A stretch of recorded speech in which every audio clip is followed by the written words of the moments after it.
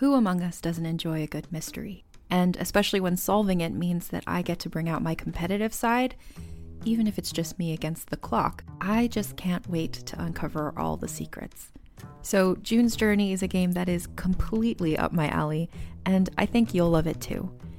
In June's Journey, a hidden object mystery game, you play as June Parker, who's on a quest to solve her sister's murder and uncover her family's many secrets.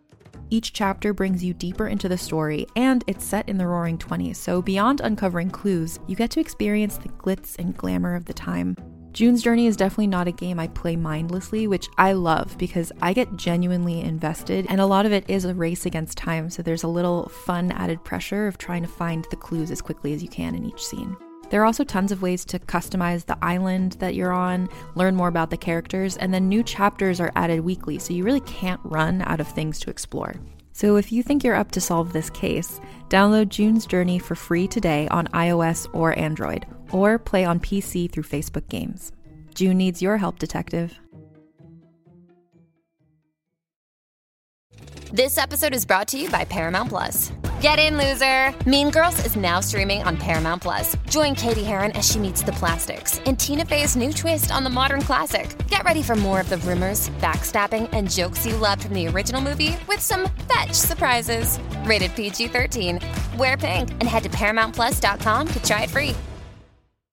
Hey everyone, this is John Roca, 1/3 of the Geek Buddies, with this awesome ad for you. If you like this show and you want to make your own, and some of you have reached out and asked us about making your own podcast, well, let me tell you about Anchor. It's free. There's creation tools that allow you to record and edit your podcast right from your phone or computer. And now you can even add any song from Spotify directly to your episodes. The possibilities are endless for what you can create, whether it's music analysis, your own radio show, or something the world's never heard before. Go ahead and let your freak flag fly. Anchor will distribute your podcast for you so it can be heard on Spotify, Apple Podcasts, and so many more places. And you can make money from your podcast with no minimum listenership. It's everything you need to make a podcast in one place. Take it from us here at the Geek Buddies. Download the free Anchor app or go to anchor.fm to get started. Now, on with the Geek Buddies show.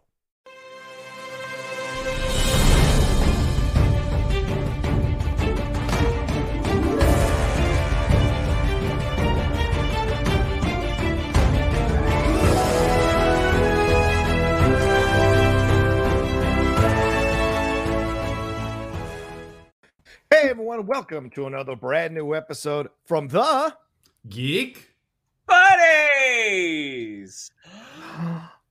Hey! Happy almost New Year to all the Geek Buddies who are watching us, all the fans who are watching us today. We're excited to be jumping into another show here, talking about the week of geeky goodness that's been happening. But first, let's introduce ourselves. I'm the Outlaw John Roca, writer, producer, and host here on the Outlaw Nation and the Geek Buddies. I am Michael Vogel. I'm a writer and producer of animated TV shows and movies. And this is Shannon McClung. I'm an animation writer and a television actor where you may have seen me on Brooklyn Nine-Nine, Silicon Valley, and the Goldbergs. The Goldbergs, that's an interesting topic to be tackled, but we're not going to tackle it. I just finished watching a Law & Order Criminal Intent episode just because that's like my background stuff with Chris Noth and Jeff Garland going at each other about something. And I was like, oh, I the should same have episode? recorded. Yeah, the same episode. And guess what it's about? Guess what it's about. But anyway, we're not tackling that here this week. For those of you who are taking a chance on us for the first time, thank you so much. For those of you who've been riding with us on the Geek Buddies train, we love you madly. Thank you very much. The way this works is each of us presents a geek news item. We talk about it amongst ourselves, take a quick break, and jump into the main topic. But before we get started, Christmas just happened. Boys, how was your Christmas? Mr. McClung? Well, you know, I one of my day jobs is performing at Universal Studios Hollywood, and it has been very rainy in Los Angeles lately, so that has resulted in me not going out very much, and you know, just the period of time in between Christmas and New Year's is sort of this weird twilight zone of what's going on right now. The world is not right. So you add the rain on top of it. And for the most, like, I'm very cozy right now. I'm in my soft sweater. I'm hoping that I don't have to go to work later. So, I mean, I can't complain. Oh, Also, I got engaged. So there's what? I was waiting for that. I was like, yes, work, Christmas. Like, let's get to the good stuff. Come on. I got to hear about it on the show? I got to hear about it on the show? You can't text me and tell me this happened? Oh, man. Congratulations, dude. That's awesome. Congratulations. Thank you. Well deserved. Mike, you got something to top that?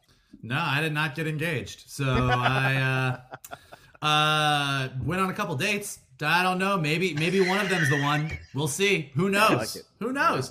No. While Shannon got engaged, I got double exposed to COVID the week before Christmas and was positive that me and Omicron were going to spend the holidays together. But after 5 days of isolating and testing, turns out my immune system really is as amazing as Shannon McClung always says it is, and I didn't get anything. So, score one for my mildly Kryptonian immune system. So that was great.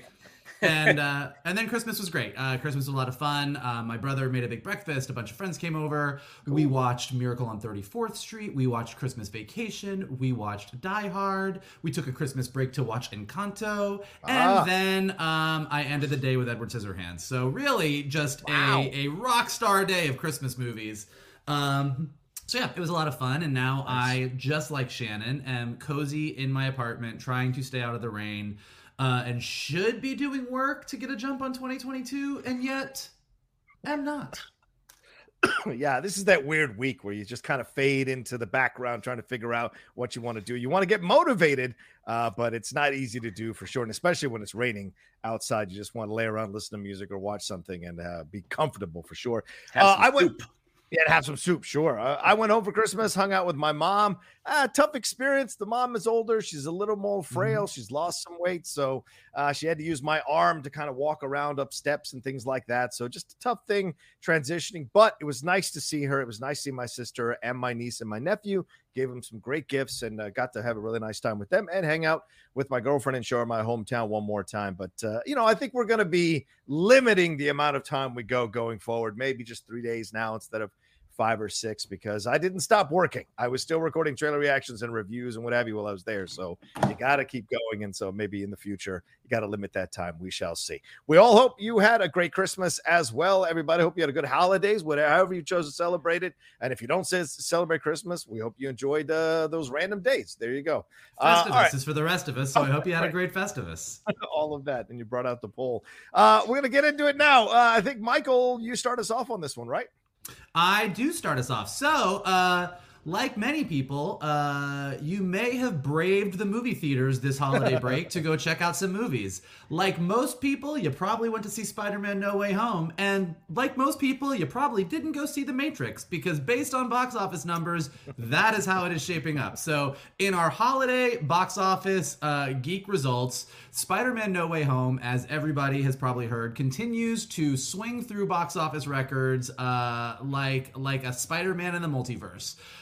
It has crossed the 500 million mark domestically, which makes it the highest grossing Sony film ever. It has made over $1 billion worldwide. It is easily on track to become one of the 15 highest grossing releases in history domestically, surpassing Beauty and the Beast, which is at 505 million. So it's definitely going to pass that. And it's probably just going to continue to break records because people just keep going to see it. I went to go see it again a few days ago with a friend of mine on Monday, and the theater at 5 o'clock on a Monday was absolutely still packed. And granted, it's holiday break, but this movie shows absolutely no signs of slowing down. Meanwhile, Matrix Resurrections came out, and in its Wednesday to Sunday release made 22.5 million. Yeah, which is not great for The Matrix. And based on data from HBO Max and Warner Brothers, about 2.8 million people streamed it on HBO Max, which is also not blowing anybody away as far as streaming numbers, but it did decent. A lot of debate. Deadline says that HBO Max streaming it at the same time definitely hurt it. Forbes is looking at like the results of all the movies that have done streaming on HBO Max and released simultaneously and said if a movie does really good on streaming, it usually does good in the theater too. And if it doesn't do well in the theater, it does fine on streaming. So they think there isn't really a reason. They think it's just that the movie didn't really land with fans. So that is the box office report. Spider-Man No Way Home, giant win. Matrix Resurrection failed to resurrect the franchise. What do you guys think about this? Is it streaming's fault? Is it just that one is an amazing movie and one is not? What do you think? Shit. I mean, to Spidey, like, you know, we've talked about all this year. What is the movie that is going to bring people back to the cinemas in droves? Yeah. And I don't think it's a surprise that it's one of the most popular comic book characters in the world in one of the most popular franchise, if not the most popular franchise right now in modern cinema. Yeah. So that's not a shock. I mean, but what's been crazy is just how, like, as Vogel said, is how many people are going back to see it again and again and again. Mm-hmm. And part of it is because, yes, it's a great movie, but also you want that communal reaction mm-hmm. in the theater again. I mean, that's like, I went and saw it again by myself right before we did our review. And I was watching the movie, but I was enjoying just listening, like knowing that the crowd is about to react to something.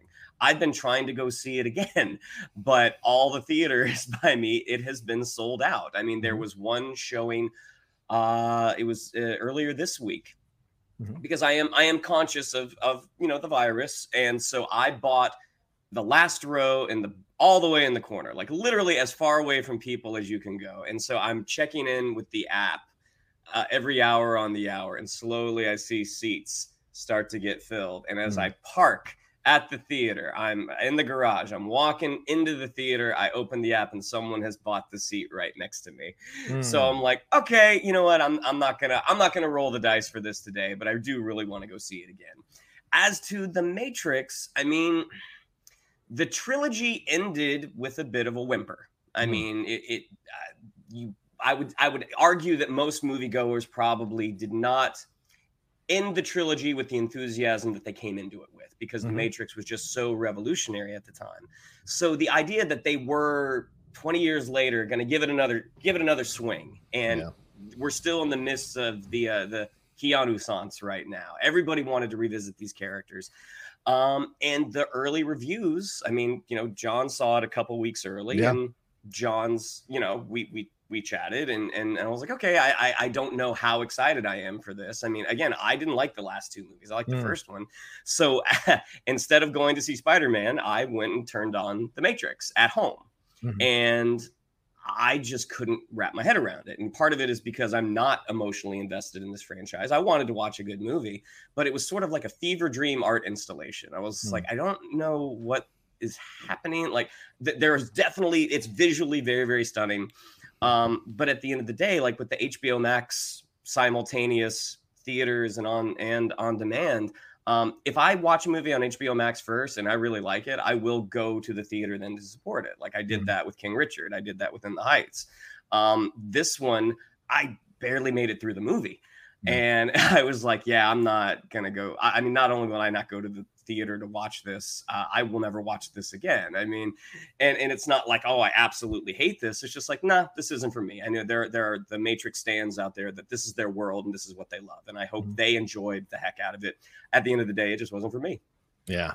I think it's at the end of the day, that's what people feel. And overwhelmingly, I do think the word of mouth, the reviews that were so divided and so split, I think all of that kind of sank it. But also, as you said, 18 years later, you drop this movie and you replace two of the main characters in Lawrence Fishburne and in Hugo Weaving. Look, I get it. I know Jonathan Groff people love him off the Hamilton stuff and Mindhunter stuff, and people love Yahya Abdul-Mateen II as he's coming up, but they're not these characters. And I think that was an essential part of the film. And when I did my review with Jeff Snyder said those two were the best actors in that franchise. So to remove them from the franchise, that was his opinion. I'm not saying I agree, but that was his opinion. And hearing that from a number of other people, actually, I felt like that was a little bit of an undercutting of the franchise as well, than bringing in only one of the sisters that have both of the sisters. So it's a fully realized vision for them to complete it. I wonder what that was all about. So, and in the end, I just think the reviews overall, and maybe the people, have moved on from these concepts. Because I said in my review,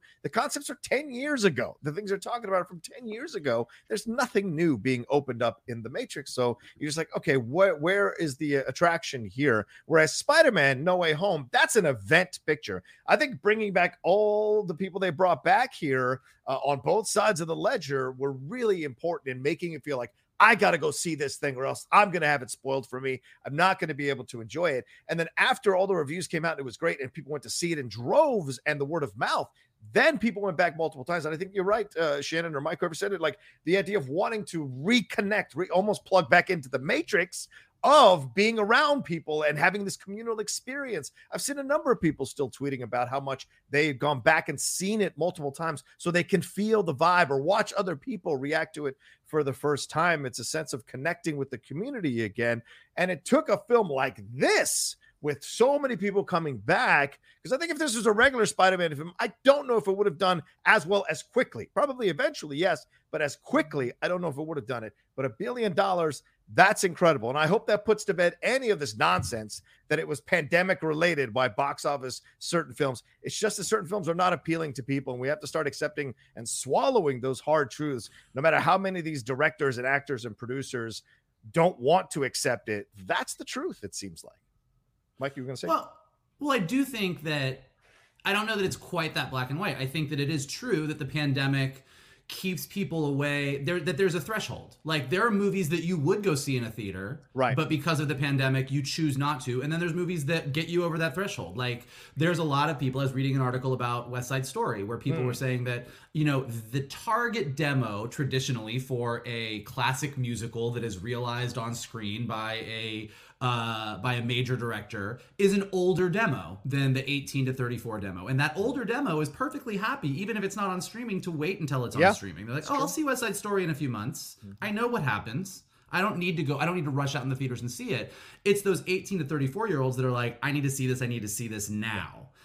So I do think that the pandemic has affected box office and the way that people do movies in the same way that streaming has affected it. But I don't think it, I think what's really interesting about the two of these is you can point to the fact that Spider-Man No Way Home was not out simultaneously on streaming, so you had to go to the theater. You can point to the fact that Matrix was on streaming, so you didn't have to go and you could watch it. You can point to the fact that Matrix is an 18-year-old franchise and that Spider-Man has been re-envisioned, and you can point to the fact that it's definitely an event film with all the other Spider-Man coming in and everything else. But at the end of the day, I think it's so much simpler. I was reading, AV Club had a really funny article after Spider-Man's opening weekend where they were like, analysts are trying to figure out why Spider-Man No Way Home bucked the trends of the pandemic. And like, it really is simple. Like, it's so basic. Spider-Man No Way Home, yes, Spider-Man is the most popular franchise out there. Yes, the Marvel Cinematic Universe is amazing. Spider-Man No Way Home really is that fucking good.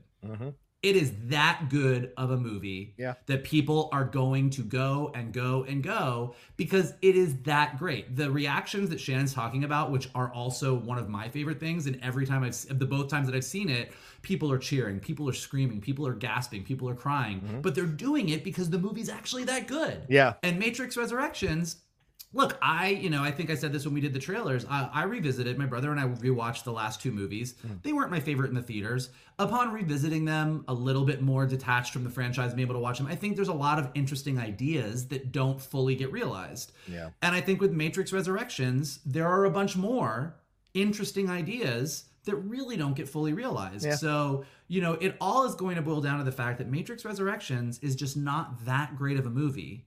And Spider-Man No Way Home really is beyond what anyone's expectations could have been.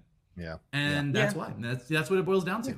Yeah, and I think we're also still living in an era where films are being released in theaters that were greenlit pre-pandemic.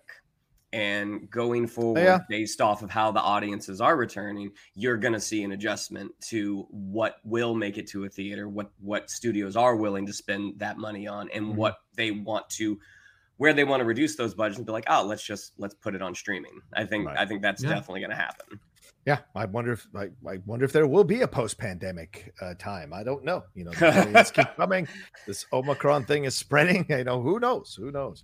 We shall see. Before we go any forward, further, I want to give a shout out to our sponsor for the show here and for the channel, for the Outlaw Nation channel, and the Geek Buddies, Carbon Health. They're a leading national healthcare provider with a mission to bring high-quality healthcare to everyone. Urgent care, primary care, virtual care. They've got 90 clinics in 14 states and offer virtual care in 24 states. You go to carbonhealth.com to see if there's a clinic or a place near you, or get some virtual care from them if you've got any concerns. And hey, coming out of Christmas, all the stuff we're eating, walking on slippery, rainy floors, you never know what can happen out there. And so make sure you've got carbonhealth.com nearby to help you out with any of your medical needs as they come up in this holiday season. Everyone deserves good health.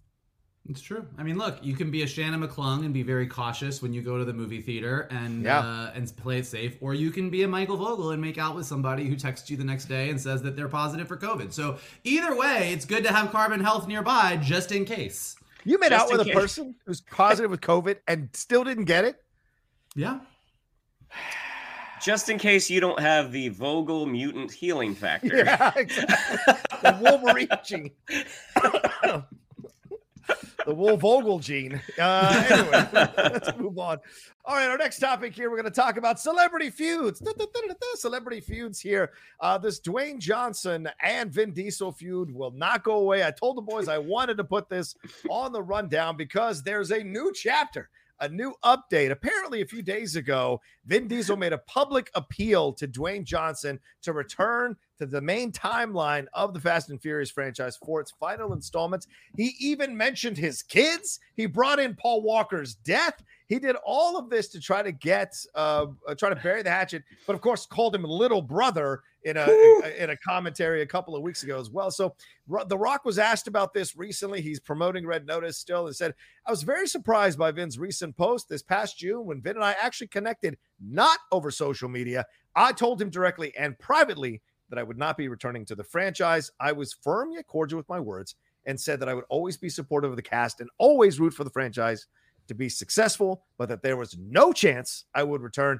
I privately spoke with my partners at Universal as well, all of whom are very supportive as they understand the problem.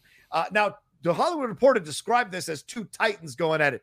Let me clarify something for you. Vin Diesel, not a titan. Dwayne "The Rock" Johnson, absolutely a media titan. Vin Diesel, one franchise. I guess you can throw in Riddick, but really one franchise. The Rock succeeding in multiple franchises, for God's sake. The biggest franchise in the world, but sure. Sure, an ensemble piece, I guess. But an ensemble piece nonetheless. So, all right. Well, gentlemen, thoughts on this? What are you feeling about why does this keep going? And do you think that at some point it's like, you know what? I dated you a few years ago and I was still figuring out who the hell I was. And now that I've moved on, you keep wanting to bring me back to this time in my life when we were together. And I just don't feel that way anymore. I'm a different person. Please let me move on. What do you think? Do you think that's what's going on? I mean, I think what's going on is, I think this is just the celebrity feud that just keeps on giving. It really does. I think it's just funny because what is very clear, aside from one time when Dwayne Johnson kind of said something on social media that he has since said, I wished I hadn't said it that way. I wish I let my sort of anger get the best of me or whatever. Mm-hmm. Aside from that one time, this is very much like the feud between San Francisco and Los Angeles, where like everyone in San Francisco talks about how much better they are than Los Angeles and how much they hate Los Angeles, and everyone in Los Angeles was like, we don't think about you. Like, we don't care. And that, like, it's like Vin Diesel is constantly kind of circling back on this thing. Hey, it's true. It's the first time I've ever heard of an issue between San Francisco and LA.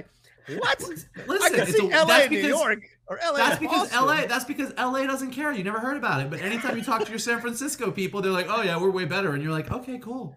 For all of our Northern California audience members, feel free to chime in here. Yeah, I'm just saying. But no, I just think it's like like Vin Diesel is he's either like upset that The Rock is overshadowing him, or then he realizes that it's better for the franchise to have him, and so he's like, I'm going to do this. But even when he tries to get him to be in the franchise, he says it in a way that's sort of shitty. And meanwhile, The Rock has been like, I am taking the high road in this, and is always just like, I have spoken with him. I have said I'm not coming back. That is the end of that. Yeah. Everybody knows what the issues are, and I'm not going to deal with it. And he's just taking the high road, and I just love it because I love The Rock. So I love watching him take the high road, while you know that these two dudes hate each other. Oh yeah, with a fiery passion. Yeah, absolutely. And just to add to this, Shannon, before you chime in here, Vin's recent public post, this is The Rock going forward, said Vince's recent public post was an example of his manipulation. He called it manipulation. I didn't like that he brought up his children in the post as well as Paul Walker's death. And when he mentioned Paul Walker, Vince said, I promised Paul Walker that I would end this franchise right. Oh my God, leave them out of it. He said, we had spoken months ago about this and came to a clear understanding. My goal all along was to end my amazing journey with this incredible Fast and Furious franchise with gratitude and grace. It's unfortunate that this public dialogue has muddied the waters. Regardless, as Michael was saying, taking the high road, I'm confident in the Fast universe and its ability to consistently deliver for the audience. And I truly wish my former co-stars and crew members the best of luck and success in the next chapter. So yeah, taking the high road all around here. What do you think about it, Chan? Yeah, I mean, I don't think it's a coincidence that most of Vin Diesel's modern movie resume, it's Fast and Furious, and that The Rock, apparently everybody loves working with him. So I mean, that kind of tells you all you really need to know is that I think Vin Diesel in the world of Fast and Furious is a titan. But it's an insulated world. Granted, it's one of the biggest franchises in the world, but going forward, like his experimentation, like when he didn't want to come back for Fast 2 because he was doing Triple X, and then he didn't want to come back for Triple X 2. It's just like, okay, this guy it seems like he's a bit of a micromanager. He wants to be in charge of everything. And no one talks about, people clamoring to go work with him. At least that's what it sounds like. Yeah. Whereas The Rock, I mean, it seems like he's made some very good, genuine friendships out of like Kevin Hart, out of Ryan Reynolds, out of Hugh Jackman. I mean, It seems, and the guy, and you cannot argue the guy's work ethic. I mean, all the stuff that he does, I mean, it's shocking. I mean, Young Rock shoots in Australia. Yeah, I don't know if it's the whole shoot, but it's definitely part of it. And it's because The Rock sometimes is there shooting a movie and like he's able to do two things at once. Yeah. I don't think Vin Diesel is a bad actor. I think he's been pretty bad in some stuff. But I mean, if you look back at like what he did in small supporting role, but what he did in Saving Private Ryan, I was just like, that guy's good. Like that guy's really, really good. And it just seems like he got a little drunk on the celebrity, drunk on the star power, and going out now, it's a shame because I think there probably were some good performances in him that we're probably never going to see now because he's sort of a victim of his own ego, which is a shame. But I mean, The Rock, as you guys said, The Rock has taken the high road. There's no benefit to getting down in the mud with this. He's just like, no, I've said no. Good luck, everybody. Yeah. We'll see you later.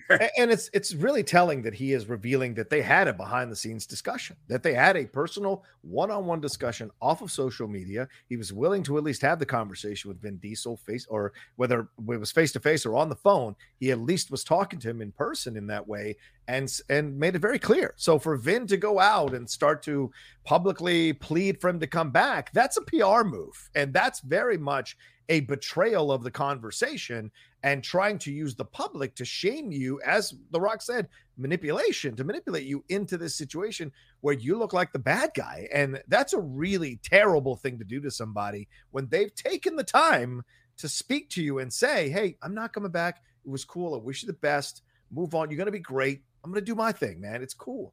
And I imagine Vin probably said, okay, man, I get it. No worries. It's fine. I had to try, blah, blah, blah. And then for him to turn around and do this, I think is such a slap in the face to someone like The Rock, who, like, as Shannon said, nobody says anything negative about The Rock. Almost everybody to a person says he's a really great person to work with and do stuff with. So just surprising. Well, and you've interviewed him twice, right, John? Yeah, but I mean, interviews are only, there's only a microcosm. He's putting on his best face to promote. But when behind the scenes, I spoke to a number of members of his company at that time, and they all spoke glowingly, and not that ass-kissing glowingly, like honest glowingly about working with him. So it just, as you said, Shannon, everyone talks about how much they enjoy things with him. So, and I agree with you as well, Shannon. I think Vin could have gone I'm not going to go the full-on franchise route. He could have found these smaller roles, built his way towards back to prominence. But I think that Find Me Guilty experience maybe kind of burnt him a little bit. And he was like, well, I got to make money. I'm going to be famous. I'm going to do this. But the problem is when he tries to branch out of that, people don't go see his stuff. And that's a tough situation for sure. So we'll see what happens. But hopefully this is the end of it because, man, bringing in your kids and Paul Walker's death, that's just, man, this is the lines you don't want to cross, man, for sure. All right, let's jump into our next thing. What do we got, Shannon? Which would be trailers. Just 2 this week. Okay. But as everyone knows, I'm a huge adventure movie fan. And in the first quarter of 2022, we're getting 2 big adventure movies, which both look like a pretty big roll of the dice. We'll see what happens. Our first trailer that we're going to talk about actually came out a few weeks ago, but as we didn't do a show last week because we were taking some time off for the holidays, so we're going to talk about The Lost City, starring Sandra Bullock and Channing Tatum. So the little log line is a reclusive romance novelist on a book tour with her cover model gets swept up in a kidnapping attempt that lands them both in a cutthroat jungle adventure. If you're thinking to yourself, this kind of sounds like Romancing the Stone, you are absolutely right.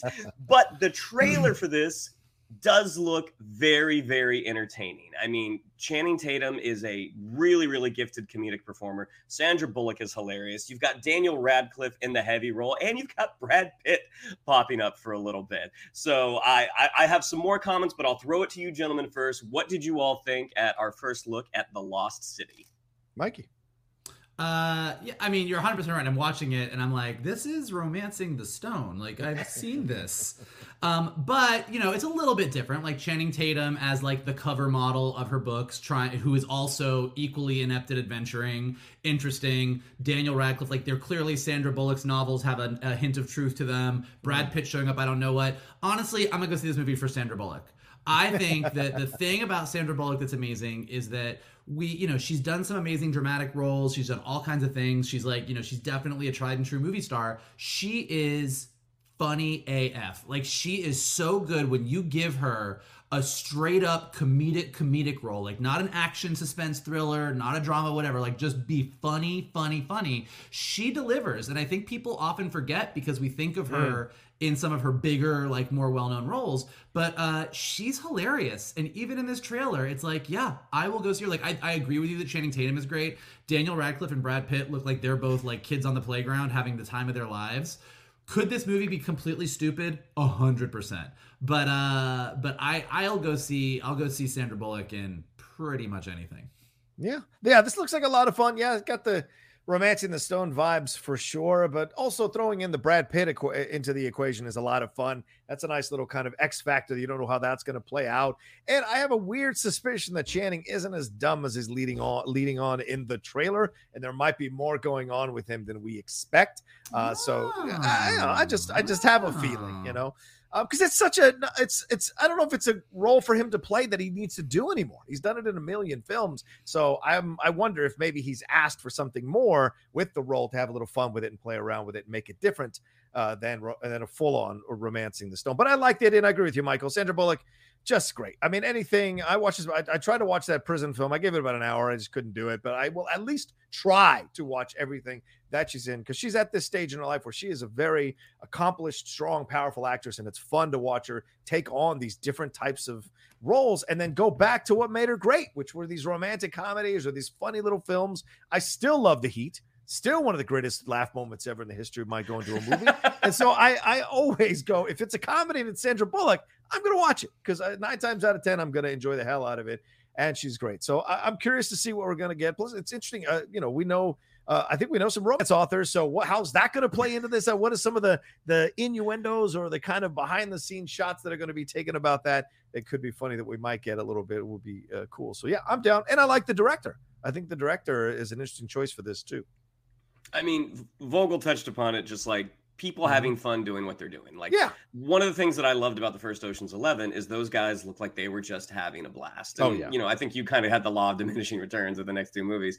But that first one, when they were all getting together for the first time, it looked like they were just having fun. And that's the vibe that you get from this trailer, even though there is sort of a a slight been there, done that quality to it. Just the fact that they look like they're having fun playing off of each other. Yeah. Like that's one of the things that I love about like a old seasoned improv team. Like you see people that have this history that can just, finish each other's sentences. And I'm thinking that's probably best case scenario. We get a fantastic movie. Worst case scenario, we get to see some of our favorite stars, play around for about 90 minutes and have fun and look good while they're doing it. Right. But The Lost City comes out March 25th, and the next trailer. Oh my goodness. So the first trailer for Uncharted, sometimes when we record our show, the trailers drop the next day. And by the time we get to our next recording, more stuff is dropped. So it feels like it's kind of old to go back to it. But Uncharted is literally my favorite video game ever. And we got the second trailer. A lot of folks had some feelings on the first one. A lot of folks have had feelings on the movie up to this point. Just the fact that they are going they're doing their own thing. I mean, they're kind of taking some inspiration from one section of Uncharted 3 where Nate Drake was a little younger and he meets Victor Sullivan for the first time. And they're taking that idea and kind of running with it. I mean, it's very much in the multiverse of Uncharted. They are telling their own story. This trailer, I'm encouraged. I finished that first trailer. I'm like, that looks like a decent movie. I don't know if it really looks like an Uncharted movie. This one it's starting to edge more and more into that Uncharted territory. But I've already talked too much about this because I want to hear what you guys have to say first. Then I'll finish my Uncharted thoughts. Gentlemen, what did we think of our second look at Uncharted? I went backwards on this one. So I'm in the opposite camp of you, Shannon, because I'm just like, we're going to be quippy. I don't know. To me, it didn't work for me 100%. The action sequences did. I mean, pulling those two ships out of the jungle, that is awesome. But please, for the love of God, can we kill slow motion in action films? Don't do it anymore. It's so ridiculous. And I wonder if it's an homage to Spidey going in slow motion of the Washington Monument there in Spider-Man Homecoming, the way he does it near the end of the trailer on the ship. I don't know. But to me, it didn't 100% work. And then the whole thing of puberty and the joke about the mustache. I don't know. But I've never played Uncharted, so I don't know how much they're diving into the actual story from the games. But overall, this feels to me like a run-of-the-mill action film, and I wanted to feel coming out of it a little more excited because I liked that first trailer. This one just kind of sent me backwards. So, Mike? I'm in. I'm on board. Let's do it. Right. I'm on the Uncharted ship. Let's go. Toot, toot, motherfuckers. I'm in. I am in the middle because I have played Uncharted. I think Uncharted is a great game, but I'm not obsessed with it the way Shannon is. In fact, Shannon was the one who showed me Uncharted. So I think the game is a lot of fun, but I'm not 100% invested in the characters and the storyline where any deviation is going to bug me. So the fact that this is kind of its own thing, kind of has the names and the faces, and kind of the vibe of Uncharted, I think is great. Mark Wahlberg is like a plus minus for me. Like, he's not a negative, he's not a positive, he just exists, and he is either good or not depending on the role. And it's like, okay, you're probably not my top choice for this, but you're fine. I think Tom Holland is amazing, and spectacular. And so I think he could be in as many franchises as he wants, and I'm on board to see it. And I also felt like, I thought the first trailer was a lot of fun. I was like, this looks promising. I'm down. I'm into seeing it. The second one, with just a little bit more of the unlocking the clues, solving the riddles, the backstory of this treasure that Antonio Banderas gives you. And then, kind of the big set piece of, we're going to pull two ships out of the ground and fly through the air with these pirate ships. I was like, 10-year-old me is 1,000% on board that this is going to be the greatest thing ever. So let's go see it. I think it's going to be great. I think it's well cast. It looks like a lot of fun. Again, it's a really well-cut trailer. I could absolutely go see this movie and be like, man, they really did not stick that landing at all. But as of right now, I think that Uncharted has all of the potential makings of a great franchise for Sony. Even though it's Ruben Fleischer who directed the first Venom movie, you still feel that way? I'm saying that I think that this trailer looks great. and I don't mind the quips. I think this is the kind of movie. This is the kind of movie where I'm like, yes, this is where you should be quippy. I don't need pathos. Like, give me this is good. Quip away. And please. Nate Drake is a quippy character. Yeah, that's fine. That's fine. He is full on a quippy character. But but to your point, John, the biggest red flag for me is Ruben Fleischer. If the movie doesn't have the word Zombieland in the title, I have not enjoyed any of his movies thus far. He seems sort of like he seems like a hired gun director. And the revolving door of directors that they did have, some very promising, some sort of like, I don't know, well, why? This is the one that I'm kind of like, this is not a directorial choice that gives me a lot of faith, because I thought one of the first Venom trailers, I'm like, oh, that looks decent. But Tom Holland as a younger Nate Drake, I mean, some of the moves that he's doing when he's on the pirate ship and he gives a guy a knee to the chest, that's straight out of the video game. A lot of the movements he's doing look like Nate Drake from the games. Right. The cargo plane sequence, they're sort of taking inspiration from a sequence in Uncharted 3. I mean, so the action looks great. I mean, the pirate ship, I mean, that's taking Uncharted game action and plussing it. I mean, it looks like a blast. Yeah. The Wahlberg, the Sully Nate relationship, which, they wouldn't have gotten to yet. It's just such a fun, quippy relationship, and Mark Wahlberg, he's just not Sully. Like, he's not that guy. Even when he shows up at the end with that little pencil thin stash, I'm like, that's not Sully's stash. Sully's got a big bushy stash. Like, I would love to see a world where George Clooney played Sully. I'm like, that would have been hilarious. But I'm still on board enough that I'm obviously going to see it opening weekend. I'll probably see it twice, just because of my loyalty to the brand. I hope we get a great movie, but we'll see. And Uncharted comes out February 18th in like 2 months. Wow. And can we give your actress of color more than one line in the whole fucking trailer? Is that too much to ask? She's literally the other main character in that trio. Anyway, all right, let's go to break here. We're going to talk about the main topic, which is jumping into the Batman trailer, the new Batman, the Bat and the Cat trailer that came out, and also jumping into some more DC news. So very much DC heavy topic, main topic here right after the break. Let's see what Shannon's got for us lined up. Batman.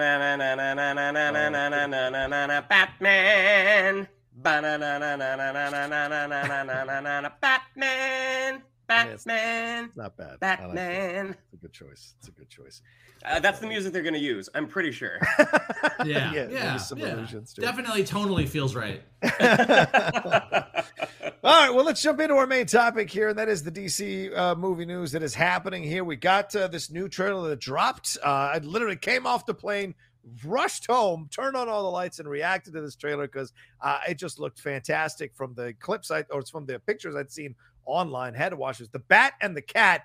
This one focusing more on Zoe Kravitz's character of the Catwoman, her version of the Catwoman in this movie. But also for me, I came away with some interesting questions about the Riddler and interesting questions about this thing about Alfred as well. What does that mean? So we're going to get into that and also talk about the fact that Michael Keaton is now going to come back and be a part of, was it Batgirl? Is that correct? And then Michael Shannon is going to come back and reprise his role as General Zod, along with, I forget the actress' name, who plays the other, his female second in command.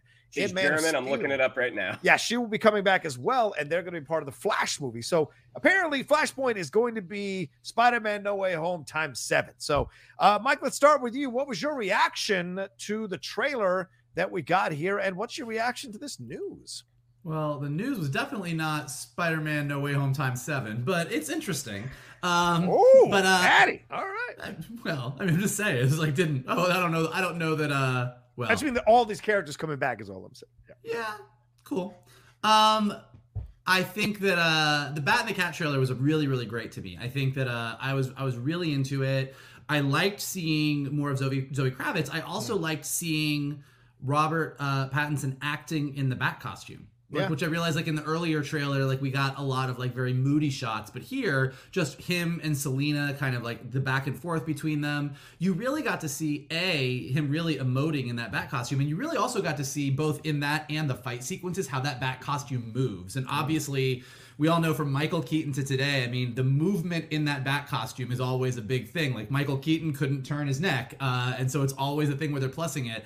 And here, I mean, some of those fight shots at the end with him and Zoe Kravitz, like, really just looked like they were right out of the Arkham games. I mean, you really got some really awesome looking action sequences that were really well shot, really well choreographed. So I thought that was a lot of fun. I think Zoe Kravitz looks great. I think the chemistry between them, just based on the trailer, looks really, really good.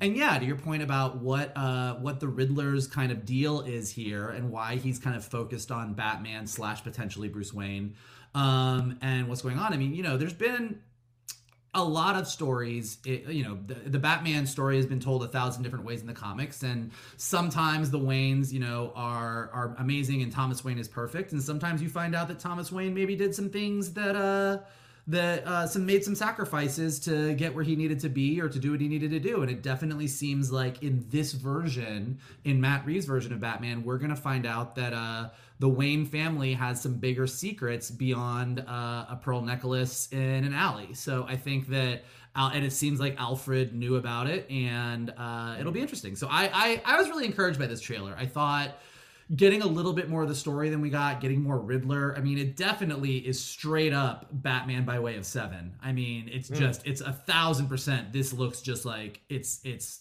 dark and wet and cold and creepy, and like it's the Batman 7 movie. But like I said, the action looked great. The dynamics looked great. Like I was super into this trailer. I was like, all right, I'm ready. Bring the movie. Like this, I'm very, very curious to see what this is going to be. Yeah. Shan? I mean, I've enjoyed each trailer more and more. And you know, when we first, right after the first DC fandom, when we got our first look, you know, we had heard that this was basically going to be Batman Year 2. This is someone who does have some miles under his belt in terms of being Batman, but this is not a guy who has figured out how to navigate being Batman and being Bruce Wayne. And we're getting more of a sense of that. Like just the one woman talking to him saying, you know, your family had a history of, you know, philanthropic activities, and you don't seem to be doing very much. The fact that he does look so kind of strung out, like he looks exhausted because he's out all night beating the crap out of bad guys. And also this is a different relationship, at least on screen, than we've seen with Alfred.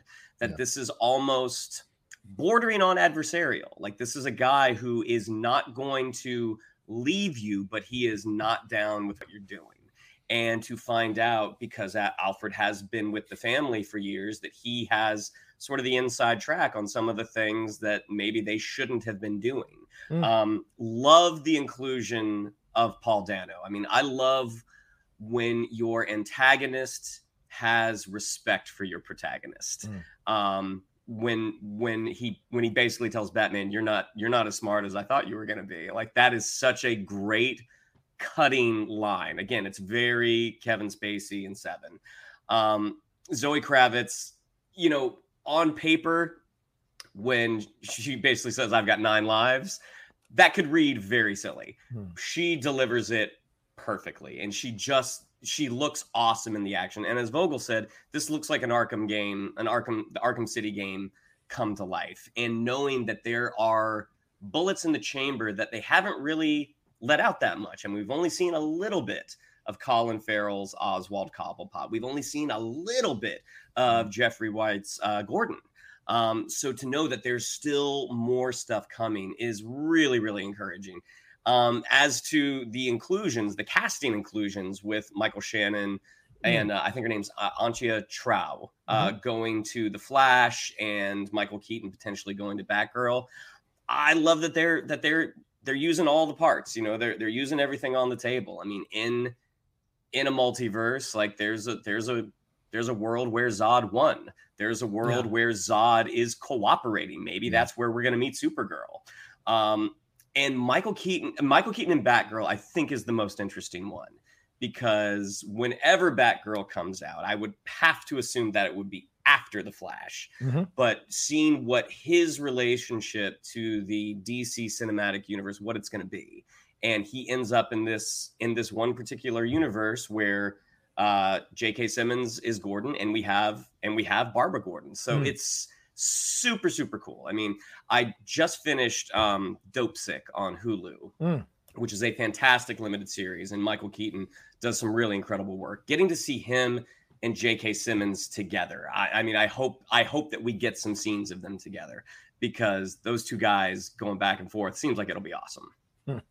Yeah, well, sure. Go ahead, Mike. No. Go ahead. Okay. Go ahead. I liked the trailer. Really enjoyed it. Had a lot of fun, doing a reaction to it and diving in deeper. I mean, that shot. I mean, I would stop certain frames and look at it, and analyze. I mean, there's that shot with the circle and the question mark in the middle and little antenna frames. And what does it all mean? What are the names? What is it all connected to? What is he trying to prove? What is he trying to show? What does this mean? And I get the idea you're saying, Shandy's a little bit of a cut at him, a little bit of a shot at him, saying you're not as smart as you thought you were. But this whole thing of like, you lied to me, Alfred. What does that mean? And there have been a lot of rumors, and I'm kind of coming around these rumors, although I think it kind of has shades of the Joker movie, that he might be related in some way to Thomas Wayne as well. And what is that going to lead to? If the Riddler is his half brother, what does that mean? Or did Thomas Wayne and did the Wayne Foundation absolutely stomp out like a certain section of the city and cause these people to lose their families or go or become homeless or destitute or poor or whatever? There could be all kinds of reasons for why this happens here. But I mean, once you're setting a bar this high, we've seen a story like that before in numerous other TV shows or movies. So you've got to have a unique take, a unique approach, an interesting approach that'll work, and I do like what we're getting from Paul Dano. And I love that we've got a little more of an active Andy Serkis. One of my patrons was asking me about what do I feel about the fact that he's Alfred in this movie. And I like it. It's the right Alfred for this movie. This Alfred, after what Serkis did with Ulysses Claw, you can absolutely buy that Alfred served in some sort of Secret Service and British Secret Service and all of this. So there's more of that as opposed to Michael Caine, who was years removed from that time, or Jeremy Irons. This feels like a more potent Alfred that could have some verbal back and forth with Robert Pattinson that could be quite tough. And an interesting new color to see on screen between the both of them. Loved seeing Zoe Kravitz. I wasn't sold on her casting, to be honest with you. She bored me in the Fantastic Beasts movie, but that maybe just be the Fantastic Beasts franchise. And I wasn't 100% sold, but seeing her in this, seeing her in High Fidelity, a couple episodes of High Fidelity, she's really embracing her power. And the back and forth, as you said, Shannon, could have been cheesy. It's done really well. But also the trailer has fantastic score, and the cinematography, once again, with the new shots we got, are excellent. And some of the fight sequences with Batman, as you say, Mike, as he moves in the costume, they look even more incredible as you're watching them actually full on using the things around him to maneuver his fights or his strikes. It's fantastic. So overall, came away from this much more excited, and also hoping we don't get much more if there's another trailer before it comes out, which I think is in March. I hope we don't get too much more in another trailer, because I've seen enough. I'm good. Let's just watch the movie. Damn it. On the other side of things, Michael Shannon coming in is great with the German actress coming in. I love them reprising. They were great as General Zod, and was it Farah Ul? They're great. Farah Ul. They're great in those characters. So seeing them bring a certain menace to the Flash movie now, what part are they going to play? Who are they going to counter? We're not going to have Henry Cavill. So what is their role to play here in coming back and being a part of the Flash movie? I wonder. And Michael Keaton and Batgirl, that just seems like such a natural fit. And clearly he is becoming the essence, the Tony Stark of this whole new approach to the Batman universe. So could be fun to see what his role is going to be in Batgirl for sure. Yeah, I mean, look, I think it's kind of like what I was saying about Into the Spider-Verse earlier when we were talking about the box office. Like, the idea that they're opening up the multiverse in Flashpoint is great. Michael Keaton coming in is super exciting. The fact that he's going to sort of seemingly continue on and be our new Batman in a lot of ways is also really interesting. So I think that I'll be really curious to see how that sort of weaves into the Batgirl story that they're telling. But just because you're putting a bunch of people into a movie doesn't mean that you can pull it off. I mean, I think we even were saying as we were getting close to No Way Home coming out in those last few trailers, it was like, look, the expectations on this movie are so huge and there's so many characters and so many things to service, and are they going to be able to do all of this, or is it going to collapse under its own weight? And Marvel, once again, like pulled off the hat trick and figured out a way to service each one of those characters, all the storylines from the Raimi trilogy, from the spectacular, from the Andrew Garfield trilogy, and really still making it Tom Holland's movie. Yeah. I don't know that I'm as confident. I'm super excited, and I do think, and we've said this 1,000 times, like we're definitely at a turning point. Like if DC pulls this off and uses Flashpoint to sort of reset the stage for their universe going forward, so that we now understand that Batfleck and Henry Cavill are out, but Michael Keaton and Supergirl are in. Like there's ways that they can reset this stage and have us all go, okay, got it. The past is the past. I like this universe. Let's move forward. Given their more spotty track record, I'm not as convinced that they can pull it off. So the more people that they announce coming into it, the more that I'm like, okay, it's not as easy as Marvel makes it look. Let's see how you do. Well, it's going to be interesting coming down with the director, with Andy Muschietti. I mean, It Chapter 1, that's one of the best horror movies I've seen in a long time. Granted, I don't watch a ton of horror because I'm a big chicken. But It Chapter 2, not as good. So, it's kind of a roll of the dice with him. I mean, the picture that they're painting, just the fact that they are leaning into that, there were two Ezras in the trailer. Yeah. It's like, okay, you are fully stepping into this. But I do understand what Mike's saying, is that just because you have all the cool parts doesn't mean they're necessarily going to come all together. Yeah. Yeah, and this could be the Supergirl part of this. Supergirl could be the one going against Zod and against Farah. That could be the way they kind of make that work, in a way of having someone from the super family taking him on. That could be interesting for sure. Mike, you make a great point. I mean, DC doesn't have the greatest track record necessarily of getting these things right, and certainly really upping the stakes and upping the ante in a film like this that has gone through, as Shannon mentioned with Uncharted, numerous directors before they landed on someone like Andy Muschietti, who is damn good. And I do give him a little leeway on the second half of it, because the second half of it isn't that great. I mean, the first half of it is fantastic, the book. The second half of it, for me, doesn't 100% work. The whole clown stuff, all of that, and how easily they beat him, it isn't as cool as the first half. So I don't fault him for that second film not being as strong. I'm going to keep going till I get 20 head cocks from Mike Vogel. Interesting. I don't think that word means what you think it means. But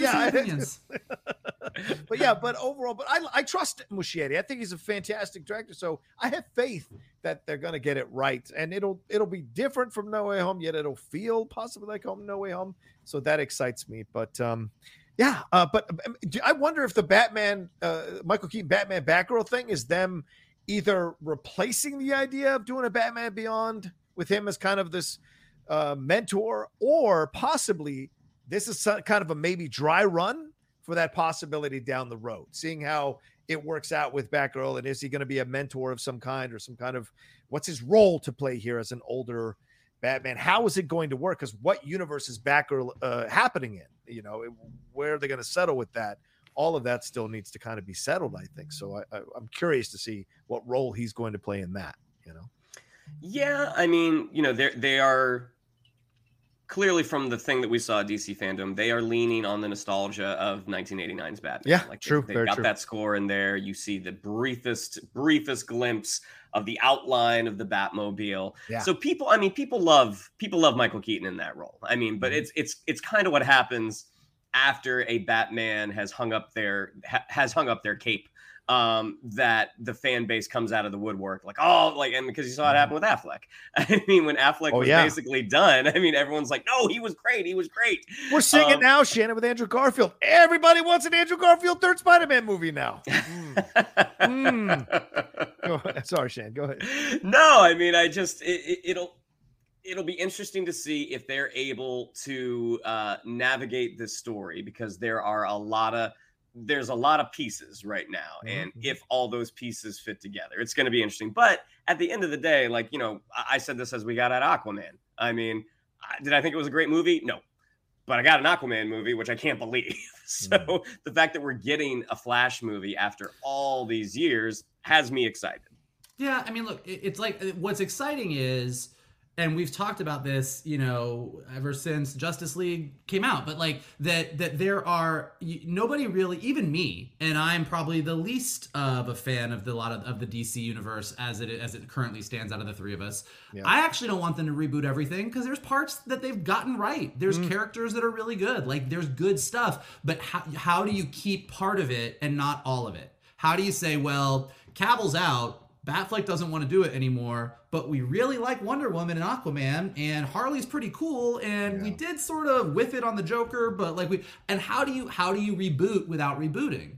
And the way you do it is have Flash break the multiverse and have Michael Keaton help him put it back together again, but when they put it back together, it looks a little bit different. Yeah. And that kind of allows you, and so as you see this movie that goes, hey, we're bringing in a new Batman, a new Kryptonian, and the big bad that everybody kind of generally liked. And maybe they're all staying around. Like maybe this is the new Batman and Supergirl that we're going to have currently in the DC universe and moving forward. And this is the new shape of the land. And if they can pull that off, if they can make all that work in this movie and get us all on board with it, and it all makes sense and says, hey, from Flashpoint on, this is the DC universe, they'll be in pretty good shape. Yeah, certainly possible. And it's not like DC doesn't have a history of doing that in the comics, of completely rebooting their universe and starting all over again. So multiple times. All right, well, there you go. That's our main discussion, DC movie news related here for the Geek Buddies. Thank you all so much for watching this entire episode. We appreciate it madly. Shannon, what do we have to tell them?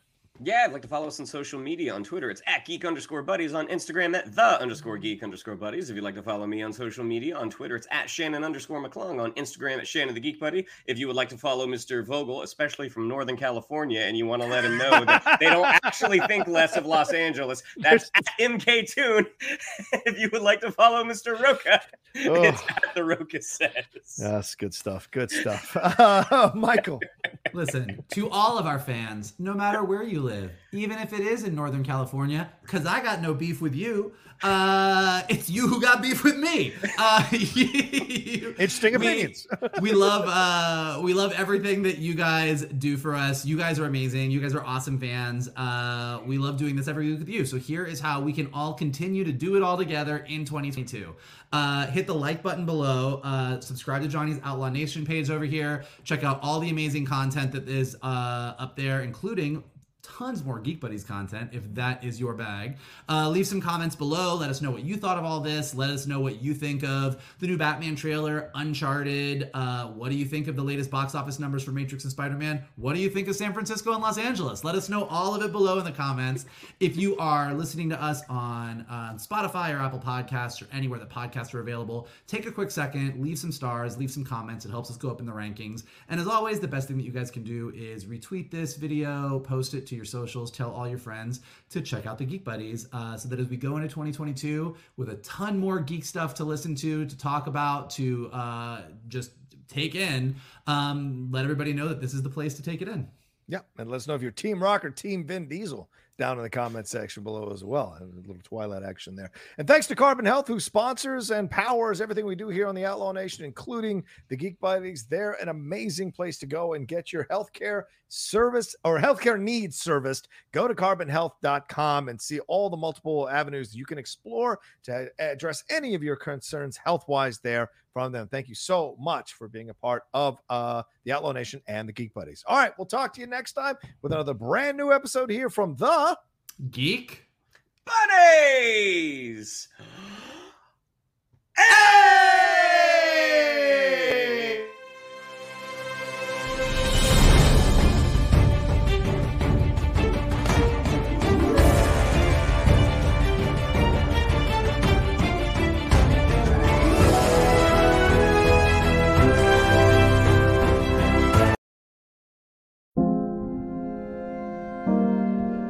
You've probably heard the name Mary, Queen of Scots, and maybe you know the importance of her legacy to the British monarchy. But how much do you know about her life and what she was really like? For instance, did you know that she preferred to have her eggs scrambled, or that giving gifts was her love language? In my podcast, Vulgar History, we'll be talking about all that and more during an 8-part miniseries about the fascinating life of Mary, Queen of Scots. Vulgar History is a feminist women's history comedy podcast where we don't shy away from the messy, complicated lives of women from the olden times.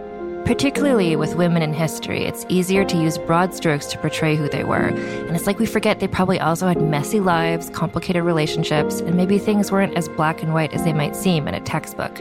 But I'm dedicated to sharing the sides of the stories we don't always hear, and each episode is supported by rigorous historical research. Turns out there's really something about Mary Queen of Scots.